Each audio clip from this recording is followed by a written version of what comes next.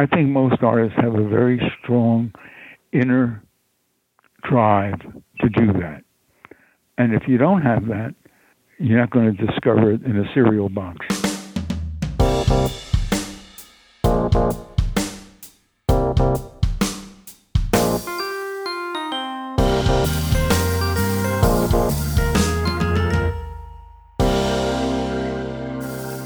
Hello, print friends, and welcome.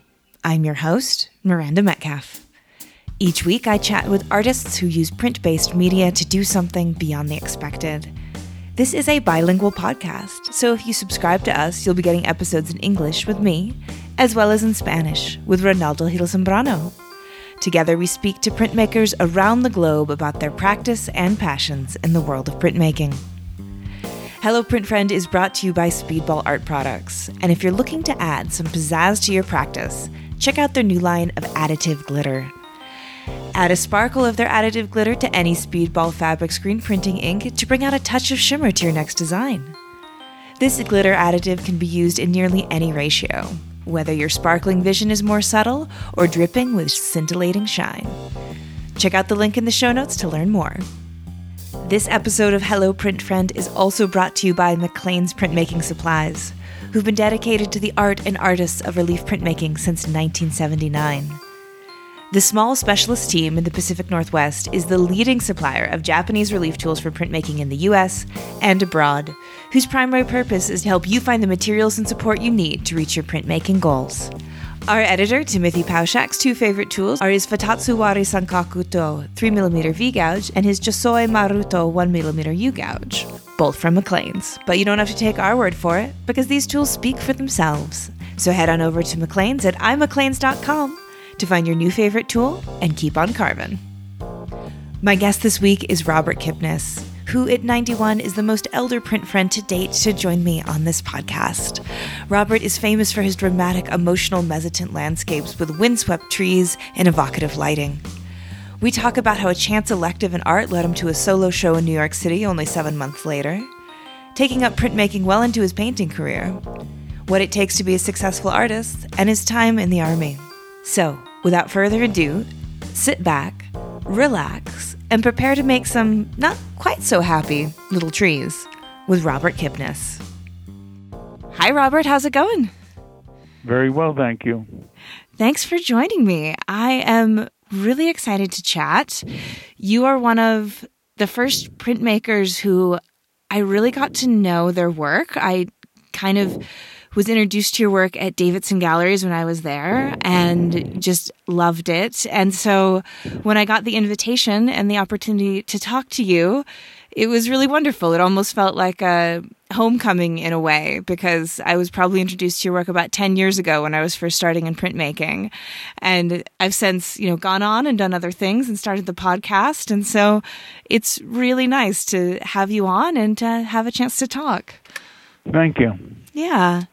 So before we get into my questions, would you maybe introduce yourself a little bit? And I always invite my guests to just answer the questions of who you are, where you are, what you do.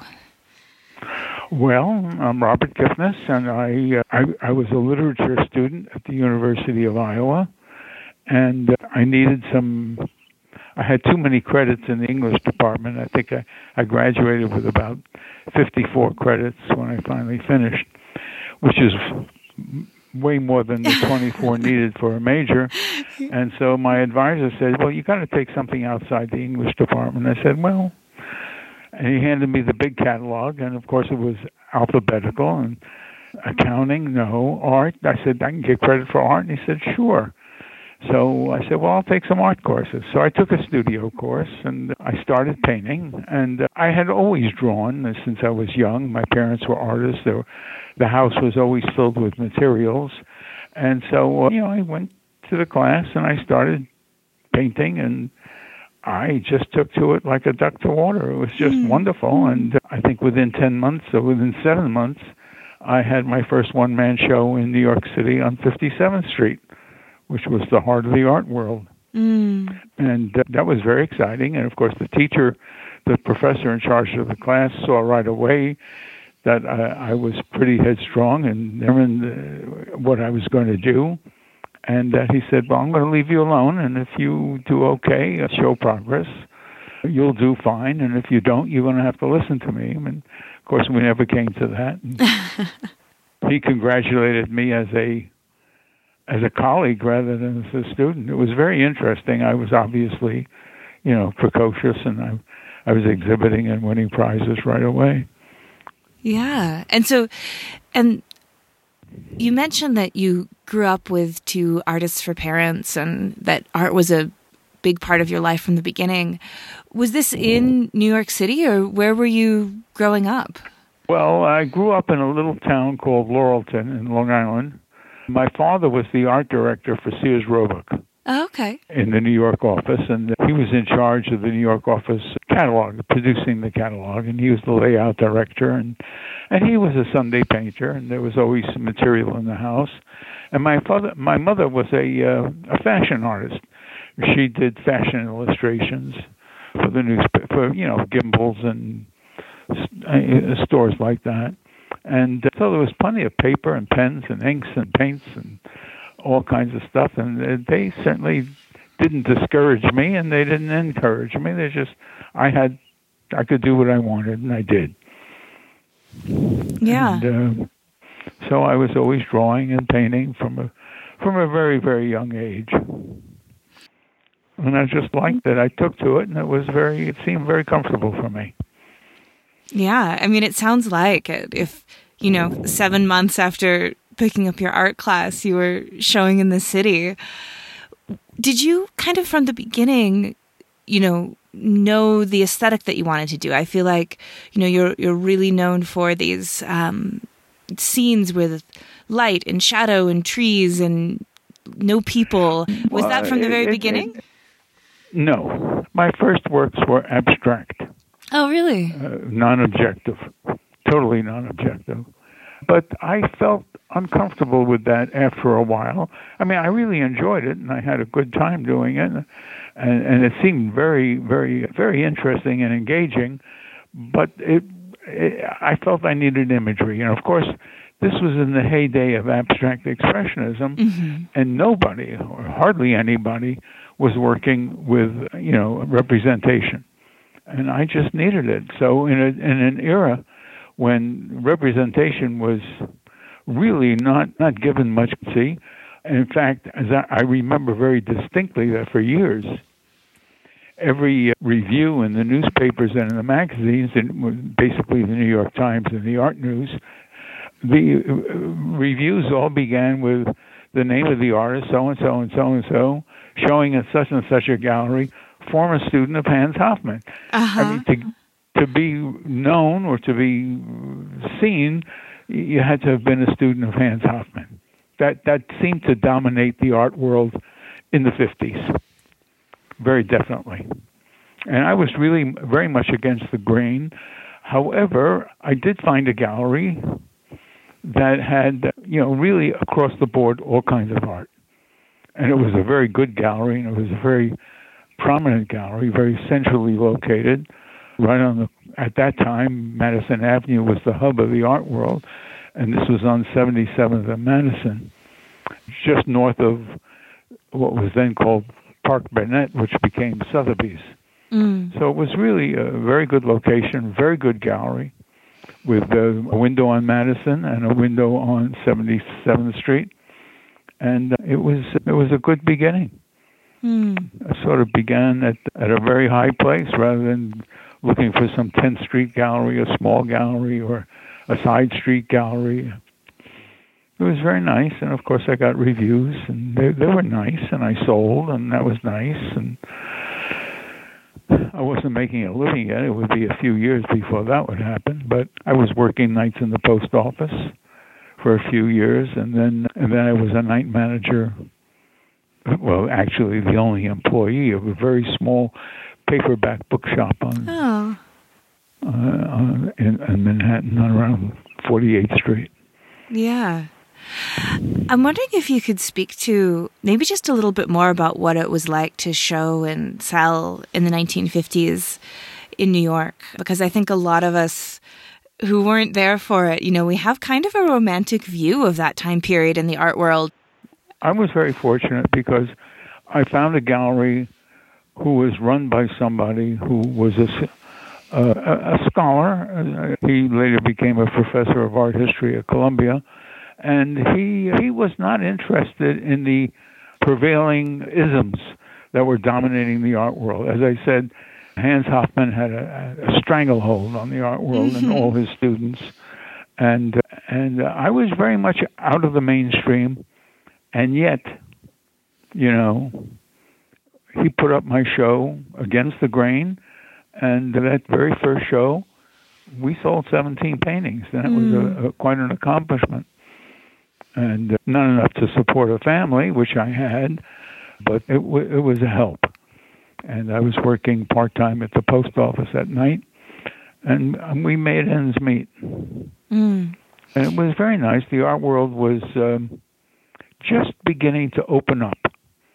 The stranglehold of abstract expressionism was breaking, and there was room for other things. It was the beginning of pop art and op art. My gallery was one of the first galleries that showed some op art. They had Richard Anaskevich. It was a very interesting gallery, and it was a very interesting time. There wasn't much in the way of reviews. Everybody got reviewed. There were a lot of reviews, but they weren't significant reviews. And it was just, but fortunately, I was selling. I think I sold 17 paintings. Did I mention that already? From the first show, and things were moving along. And at this point, you were doing figurative art. You had moved away from the abstract. Yeah, I was doing landscapes. I was into the landscape already. I was also doing some still lifes, which I still do on occasion. I did some figure work, but I could see right away that my figure work was not. I had done a lot of life drawing, a lot of drawing from the model, but painting from the model was not as interesting to me as painting and sketching from the landscape. Why do you think that was? Well, I think going back to my childhood, I think it goes back to then, I spent a lot of time by myself in the woods. I grew up in Laurelton, and it was very undeveloped at that time.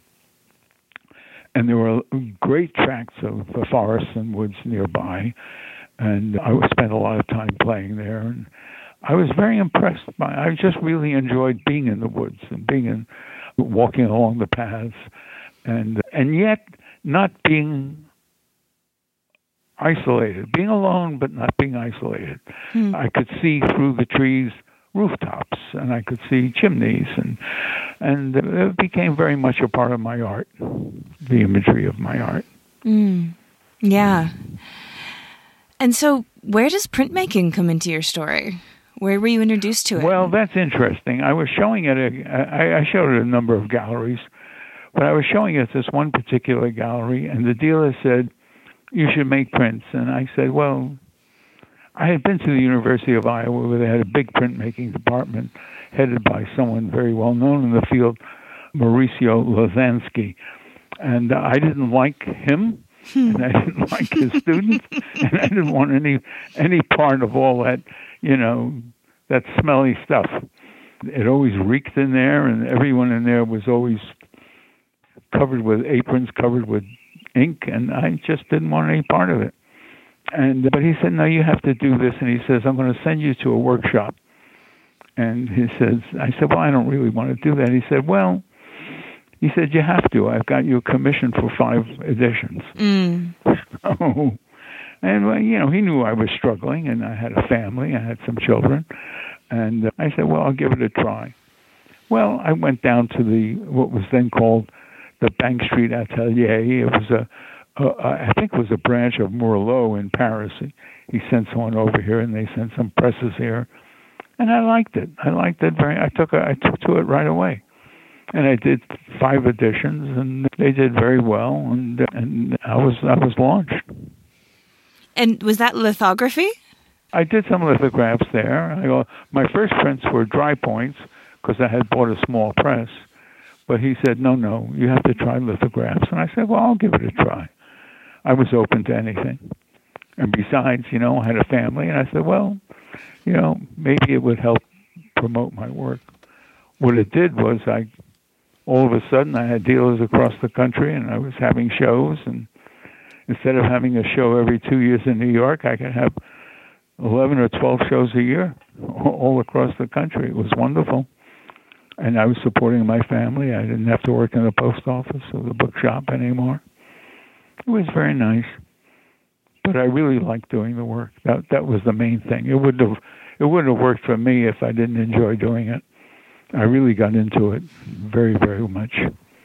Of course, I'm still making prints. I discovered, I walked into, I can't remember the name, Sam Flack's book art store. And I was buying some paint and some turpentine and stuff. And I saw these plates, and I said, well, what are those? And the person working there said, well, those are Mezzotint plates. I said, well, what's a Mezzotint? And he showed me that they had a very matte finish. It's a plate filled with hundreds of thousands of little pinholes. And he says, you burnish away the pinholes to create an image. I said, well, I'll buy 5. So I bought 5 of them. I did 5 Mezzotints. And they turned out, I thought, very nice. I was very intrigued. I liked it very much. I was very hooked on it. And I brought them to my dealer, and he liked them very, very much. And he sold them. And then I got in touch with I forget what year it was. I made a trip cross country and stopped it. I knew I had to do something to improve my situation and my economic situation. I went cross country, and I went first to San Francisco and then Los Angeles. And I stopped and I sold work. I wasn't going to consign it. And I sold work to a few dealers, a number of things. And I left with cases filled with work, and I came back with nothing, a pocket full of checks, and it was wonderful. And so we were okay. The family was okay, and so that was a good beginning. Yeah. And so was it difficult or fun and challenging to kind of switch the thinking in image making? So going from drawing and painting to making mezzotints, it's sort of almost like a backwards process, right? Like rather than adding the dark, you're adding the light. And I was asking right. In mezzotint, you draw the light. Yeah. Did that take a long time for you to kind of switch your thinking, or did you find that you took to it right away? Right away, instantly. It seemed very natural. I liked it. I fell right into it. And I remember my dealer, Murray Roth, who was a wonderful man, and he was very nurturing. And I was young, and he said, this is very good. You have to do more of this. And I did. I mostly painted, but I made prints too. And I eventually divided my time painting 8 months a year and making prints 3.5 months a year and painting 8.5 months a year. That's pretty much the way it went. Yeah. And so you went from working in a workshop to making your own prints. What was that sort of process like? Well, I had to work in a workshop, to do the lithographs. But there came a point, around 1990, I had done maybe, I don't know, I think I did 450 images or so in lithography, and I just didn't want to do it anymore. I just didn't want to do it anymore. And I stopped making prints. I just didn't want to do it. And then I came upon the Mezzotint plates, and I started making Mezzotints, and that worked out very well for me. And of course, they're very portable. I don't work really large. I have done some, maybe 20 by 20. That's about the largest I've worked. I know people work larger, but that's enough for me. And I do quite a few. I'm still working on Mezzotints, and I have a printer, and he comes to the house now, and he picks up the plates, and we talk about it, and comes back with proofs, and then mails me proofs, and we go back and forth, and then we get a what's called a bon nature, good to prove, good to print, and print an edition for me.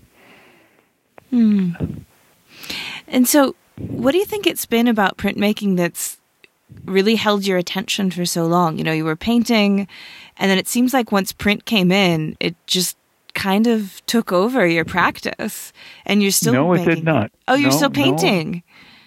No. Well, I am. I'm not now, no. Oh. But only for the last 3 years. I kept painting for many, many years. Oh, okay. And I painted, I painted all the time until about 3 or 4 years ago, and I just can't stand at the easel anymore, and I'm 90 now, 91. So, and if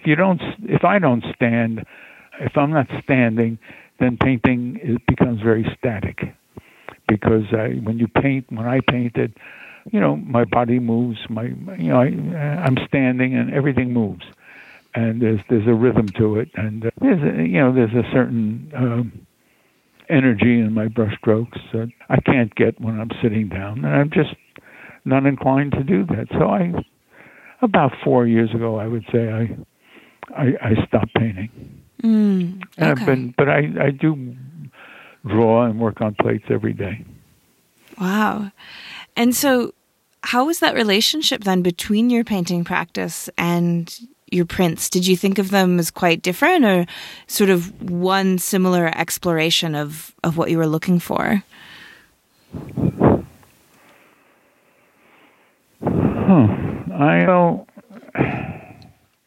Painting is with volume for me. I wouldn't say that painting is this or that, but for me, painting is a question of volume and tone and contrast. The color, of course, but a lot of volume. Whereas graphics is pretty much linear, although my prints are not linear. They're also created in terms of volume, but it's very different. And I don't make prints in color. I tried it for a while. I didn't like it. I hand colored my prints for a while. I didn't like that either. I liked it, but not that much. I really liked the black and white graphic quality, and so that's what I do. I still draw in pencil and paper, but I like working on plates. Yeah. And so when you're going about making an image, can you kind of tell me about sort of that process? Do you do a lot of preliminary sketches still, or do you kind of go? Yes. Oh yes. The preliminary sketches are very important, mainly because in pencil and paper you can do a lot of exploration. You can make changes. You can. There's more room for invention. Whereas when you're working on copper, you really have to know what you're going to do. Do things happen? Yes, things develop, things grow, things happen, but it's not the same as with pencil and paper, where you can make radical changes very easily. But I think that when I begin a plate, I have a very good idea what the image is. Now, what happens in various areas of the image, or does it develop? Of course it develops. But I have an armature. I have a basis of what I'm doing already worked out. Mm-hmm. And then how would you describe, what makes a good image? How do you know, as you're doing your preliminary sketches, that something is ready to be made into a print, or ready to start that side of the art making process? Well, you just know. Uh-huh. I mean, first of all, everything I do is not successful, obviously. I mean, I don't think anyone has 100% success rate, but I have enough command of what I've done and what I can do and how I feel about what I call the fractured surface. There has to be a sort of shimmer across the surface of things, leading the eye from one thing to another. And so, I have an imagery, I have a philosophy, I have a character. I guess it's my character.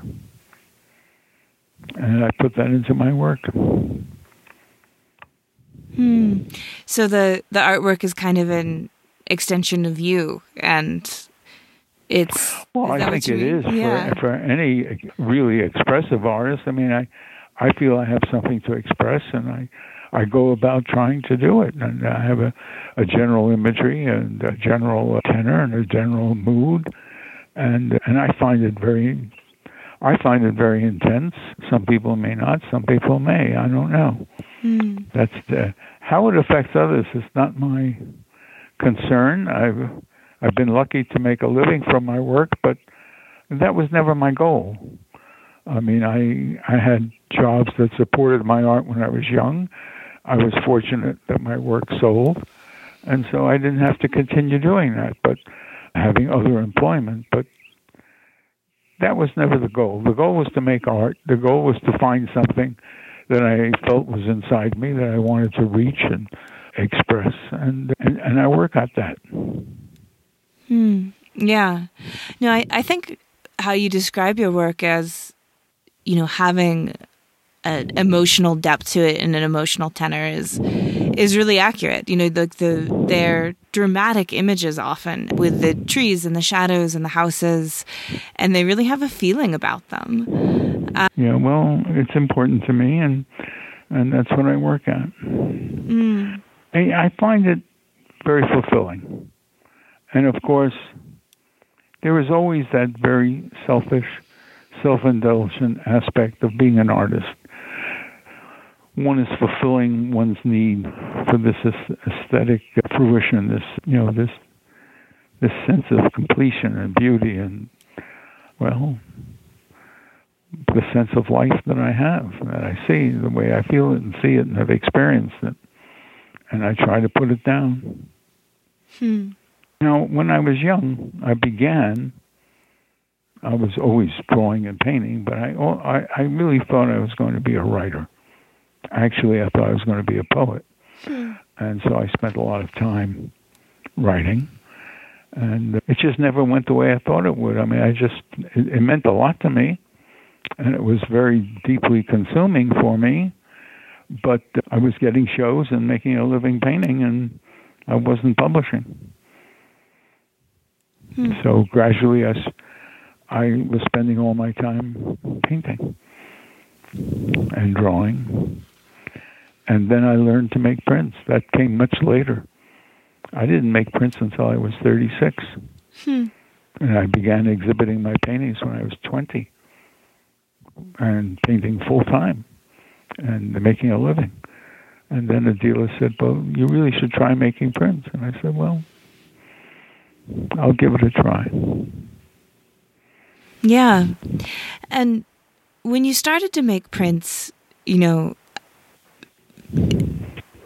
know that Lori said in one of her emails that, something like 400 lithographs and before the mezzotints and then the mezzotints. And did you find that you were able to kind of predict out of all the images you made, which ones would really sort of capture people? Because I'm sure having made images, you understand and get a sense of one that might sell out very quickly or get a lot of accolades. Do you find that when you make an image that oh, this one, they're really going to love this one? Or does that ever kind of take you by surprise? No, I never think of that. Uh-huh. If it's something I want to do, I do it. Yeah. If it interests me to do it, if it engages me, then I do it. If it does well, fine. If it doesn't, that's okay too. Mm-hmm. I have to do something that really engages me and that I'm really involved in. It's a very personal thing to be an artist, and I've never had a commercial approach to what I do. It was always, my judgments were always, and my decisions were always aesthetic, and selfishly so. And if it worked out, fine. If it didn't work out, well, that's okay too. Mm-hmm. So having been an artist who was able to make their living on their art, and I know that that's a dream of many younger artists who do listen to the podcast, Do you have any advice for them or any words of wisdom for how you can make your way in the art world? My advice is not commercial, and don't think commercially, because if you think commercially, you're gonna defeat yourself right away. It's very defeating. You can't produce for a market. You have to make something that is unique and your own and deep and personal. And if people relate to it, they will want it. If they don't relate to it, they will not want it. But if you create for a market, you will never know what you could have done if you had been sincere. You will never know. You might as well fail for what you are than for what you are not. If you want to judge the market and create for a market, artists have done that. I know several who have, and they had decent careers, but they never got anywhere really good, and they never made it. I don't think they had really fulfilling careers, and they didn't do anything very lasting. Yeah. You might as well fail for what you believe as fail for what you don't believe. Right. Yeah. I love that. And then in terms of kind of finding that voice, I think that's something too that a lot of young artists struggle with. You found yours and seemed to get to I knew my voice right away. Oh, really? I knew it right away. And I knew what I wanted to do, and I knew what I wanted to be, and I knew how I had to go about it.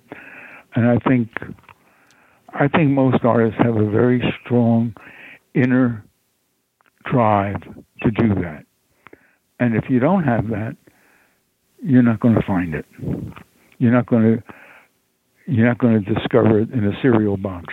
I know several artists who said, well, I have to find my voice. Well, no. You have to start with a voice. If you don't have a voice, forget it. It's not what you should be doing. If you don't have something to say, what's the point? What's the point of being an artist if you don't have something to say, to put down, to make? That's what you begin with. If you don't have that, forget it. Yeah.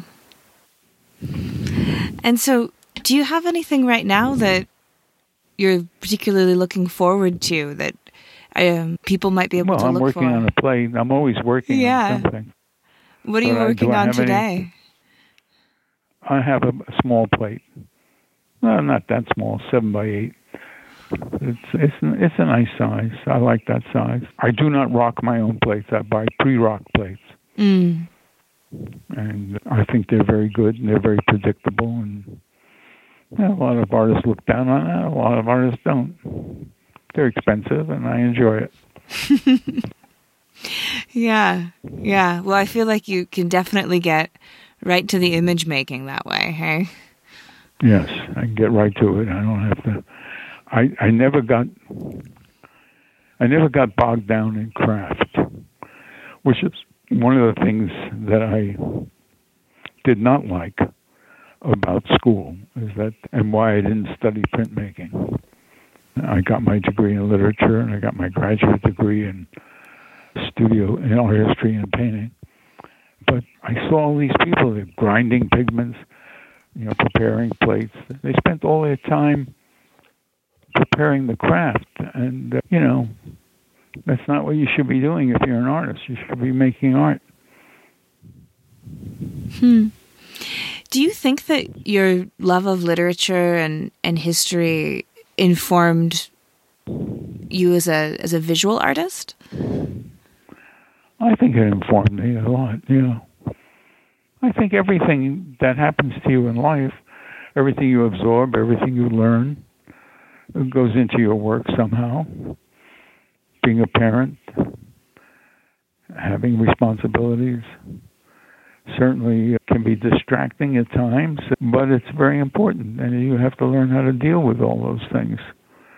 And it gives you, and when you do, it gives you a sense of self-assurance, confidence. I think a big turning point in my career was when in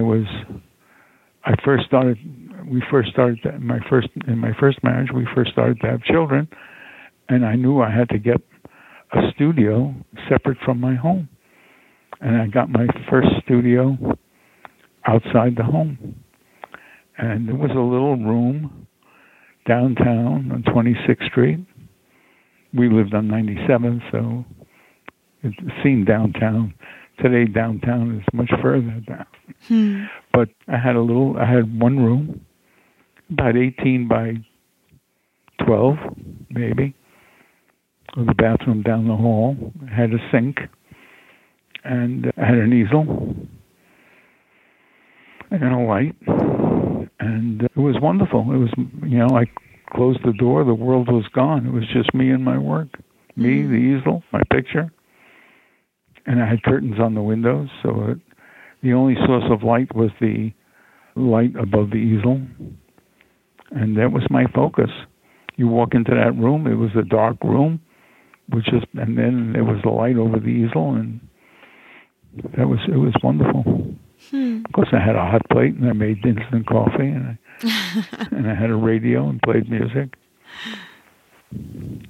I had to play music because when I was earlier in my life, when I was in the Army, I was on the bazooka range, and I was teamed up with an idiot, and they were firing from the other end of the line, and my ear, one of my ears, was right by the end of the bazooka, and he fired the bazooka way, way before he was supposed to, and it gave me it gave me a ringing in my ear that lasted for several decades. And so to distract myself from listening to that ringing in the ear, which was very pervasive and very distracting, I played music on the radio. Yeah. And did I read that as well in your time in the Army you were kind of drafting for them as well? Is that right? I was doing some kind of drafting work. It was mostly lettering. It was mostly training aids I was creating. Very fortunately, it was either draw training aids in Virginia or go to Korea. Mm-hmm. And I remember going to the officers have nothing to do. They're just assigned to send warm bodies here and there, and they needed 70 bodies here, 70 bodies there. And I was assigned to go to Korea. And I went to rather than go to complain to the officer, I went to the PFC who drew all the lists. I guess that's where some initiative and common sense took over. And I went to him and I said, look, I don't want to go to Korea.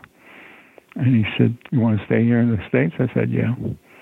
He said, what do you give me? I said, what do you want? He said, a six-pack. I said, okay. I got him a six-pack of beer, and I got sent to Virginia instead of Korea. Oh, my gosh. That seems like a pretty low price of entry to get to stay stateside. I think it cost $1.20. Yeah. It was a very low price, but I was desperate, and I knew that if I went to an officer, he'd throw me out of the office. Mm-hmm. He'd just throw me out. And I knew that I had to go to the person who actually typed up the lists. And he took someone else's name off one list and put my name there. Mm-hmm. And so I didn't have to go to Korea. Yeah. And so you were doing drafting, you said, for like instructions? Or like training? No. Training aids, I mean? Training aids. Yeah. Training aids. Well, sorry, what was that? Well, you draw on plastic. You're doing printing and chains of command on plastic, which are then projected onto a screen. Oh, okay. During classes for training. Okay. Yeah. Yeah. Yeah. It was kind of nice. There were about 15 of us in the office. Well, maybe 6 or 7 GIs and about 10 or so million, what do you call them, civil service. And it was in Petersburg, Virginia. It was okay. Mm-hmm. And now, was this before or after taking the art class at college? Oh, no, this was much later. I went to college from the age of 18 to 22. I got my master's, I think, when I was 22. And I didn't get drafted until I was 25 and a half. If I could have avoided the draft for 6 more months, I would have been exempt. When you're 26, you're exempt from the draft. But the draft board must have been watching everyone's ages, and as my 26th birthday approached, they drafted me. Mm. And so I got stuck for 2 years. Mm. It was really pointless. I achieved nothing for the service or for the government, really. I certainly didn't do anything for national security. I wore a uniform. I lived on, because I was married, I could live in town and with my wife. But I had to be there from 8 to 4 every day, which I was, Monday through Friday. It was like having a job. Yeah. I mean, it wasn't, it was very non-military, except once a month I had to go on KP, which was awful. What's KP? I don't... Kitchen police. Oh. You had to report at 5 o'clock in the morning, and you didn't get to sit down until 9 o'clock at night. Washing pots and pans, cleaning dishes, cleaning this, cleaning that, helping prepare. You had to feed several thousand troops. It was a big kitchen. Yeah, I reckon. It was a big kitchen. And so, of course, it was. Oh, go ahead. And of course, there was a lot of dirty dishes and a lot of dirty pots and pans. Huh. And so, were you painting at all for yourself during this time, during those 2 years? I painted every night and Saturday and Sunday. And I got every Wednesday afternoon off. I managed to wangle that, and every once in a while I'd get a 3-day pass, and have a and every once in a while I'd get a 30-day leave every year. Mm-hmm. So I had plenty of time to paint. I had shows in New York. I was showing in New York City during that time. I was working. Oh, so it really was just kind of like the day job that you had during that time period, it sounds like. Yeah. It was like a day job. Yeah. I wasn't out in the field in tents, and it was peacetime. There was no war at that time. I think if there had been a war on, it would have been very different. Yeah, but for sure. There was no fighting. But they had a peacetime army, and that was the law, and everyone had to go. And so you would have been sent to Korea in peacetime then, just to be a U.S. military presence abroad?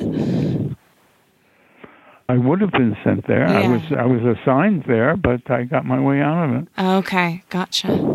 Yeah. Huh. For a 6-pack of beer. It's amazing. Yeah, well.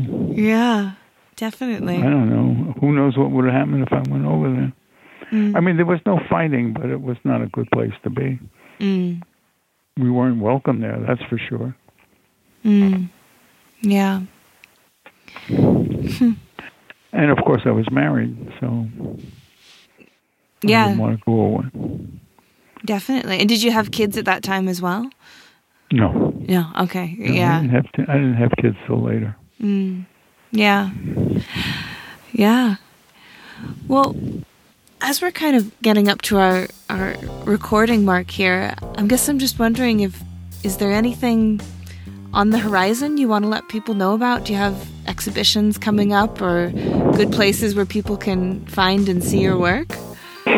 Well, no, because my gallery in New York has had to relocate while their building was torn down. And a new building is being built, and they're going to have space in that. So in another year or so, I'll be exhibiting again. Oh, nice. But right now, there's not a lot going on. On the other hand, I've had literally hundreds and hundreds of shows, and my work is in well, certainly 100 museums or more. In fact, I think I've had 30 one-man shows in museums, so I'm not really concerned about that. Yeah, definitely. But I keep working because I'm an artist. That's what I do. Yeah, absolutely. Well, thank you, Robert, for letting me borrow some of your afternoon and for sharing your story with us. And I look forward to publishing it and, letting people know a bit more about you. Well, thank you very much, and I certainly appreciate your interest. And let me know where and when it appears so I can look at it. Absolutely, we certainly will. So thank you very much. I think you conducted a very good interview. Oh, thank you. It was really wonderful chatting with you, and it was very nice. I think you asked a lot of good questions. Well, thank you. Well, I'll look forward to staying in touch and sharing the interview when it's out. Please do. Let me know about it. Absolutely. Thank you, Robert. Have a good day. Thank you. Thank you. Bye. Bye. If you like today's episode, we have a Patreon where you can help us keep the lights on and get bonus content, like Shop Talk Shorts, where our editor Timothy Pauschak digs deep on materials, processes, and techniques with past guests. Also, if you've listened this far, you just might be that special kind of print friend who would leave a review for us on Apple Podcasts. We love reading them. It means the world to us when you do, and it does make a difference in this podcasting gig. And that's our show for this week. Join me again next week when my guest will be Anne Schaefer. Anne is a print historian, enthusiast, advocate, and host of the wonderful printmaking podcast, Platemark.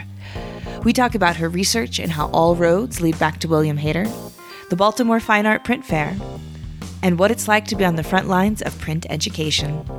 You won't want to miss it. This episode, like all episodes, was written and produced by me, Miranda Metcalf, with editing by Timothy Pauschak and music by Joshua Weber. I'll see you next week.